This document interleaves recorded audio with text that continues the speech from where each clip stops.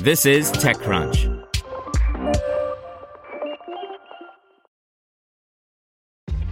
This episode is brought to you by ShipStation. You know, some things take a lot of work, like sending little robots to far-off distant planets. And just as that's challenging, so too is running a successful e-commerce business, especially when there's so much to do. So I want to introduce you all to ShipStation. Now, I love using ShipStation because of its easy-to-use dashboard, which makes managing orders and printing labels a breeze and super smooth. Oh, and the customer service is just out of this world. It's exactly what you need to help grow your business. Sign up for your free 60-day trial at shipstation.com/technews. That's shipstation.com/technews. This podcast is supported by Tools and Weapons, the podcast hosted by Microsoft Vice Chair and President Brad Smith. Each episode features insight you won't find anywhere else from the center of the conversation surrounding emerging technologies like AI. Right now in the podcast, you can hear a special episode where Brad Smith lays out Microsoft's vision for a vibrant marketplace driving the new AI economy. To hear more, follow or subscribe to Tools and Weapons with Brad Smith wherever you get your podcasts. This is TechCrunch. Here's your Daily Crunch.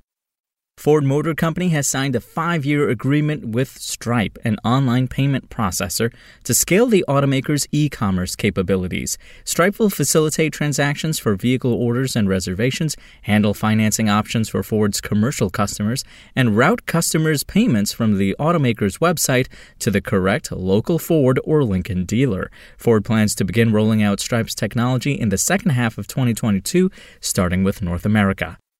And Amazon appears to have rowed back from a public threat to end support for Visa payments in the UK in a dispute over payment fees. The e-commerce giant sent an email to users of amazon.co.uk yesterday informing them that the expected change, which was due to take place on January 19th, will not now take place on that day, although it is still not clear if the two companies have come to sustained terms on fees. Now let's see what's going on in the world of startups. Mio, the Vietnamese social commerce platform, has raised an $8 million Series A less than a year after announcing its seed round. Next, South Korea-based human resources management platform Flex announced it has closed a $32 million Series B round at a valuation of $298 million. And Indian agri-tech startup Arya, which reaches hundreds of thousands of farmers in the South Asian market and helps them store and sell their produce and secure credit, has raised $60 million. That's all for today. For more from TechCrunch, go to TechCrunch.com.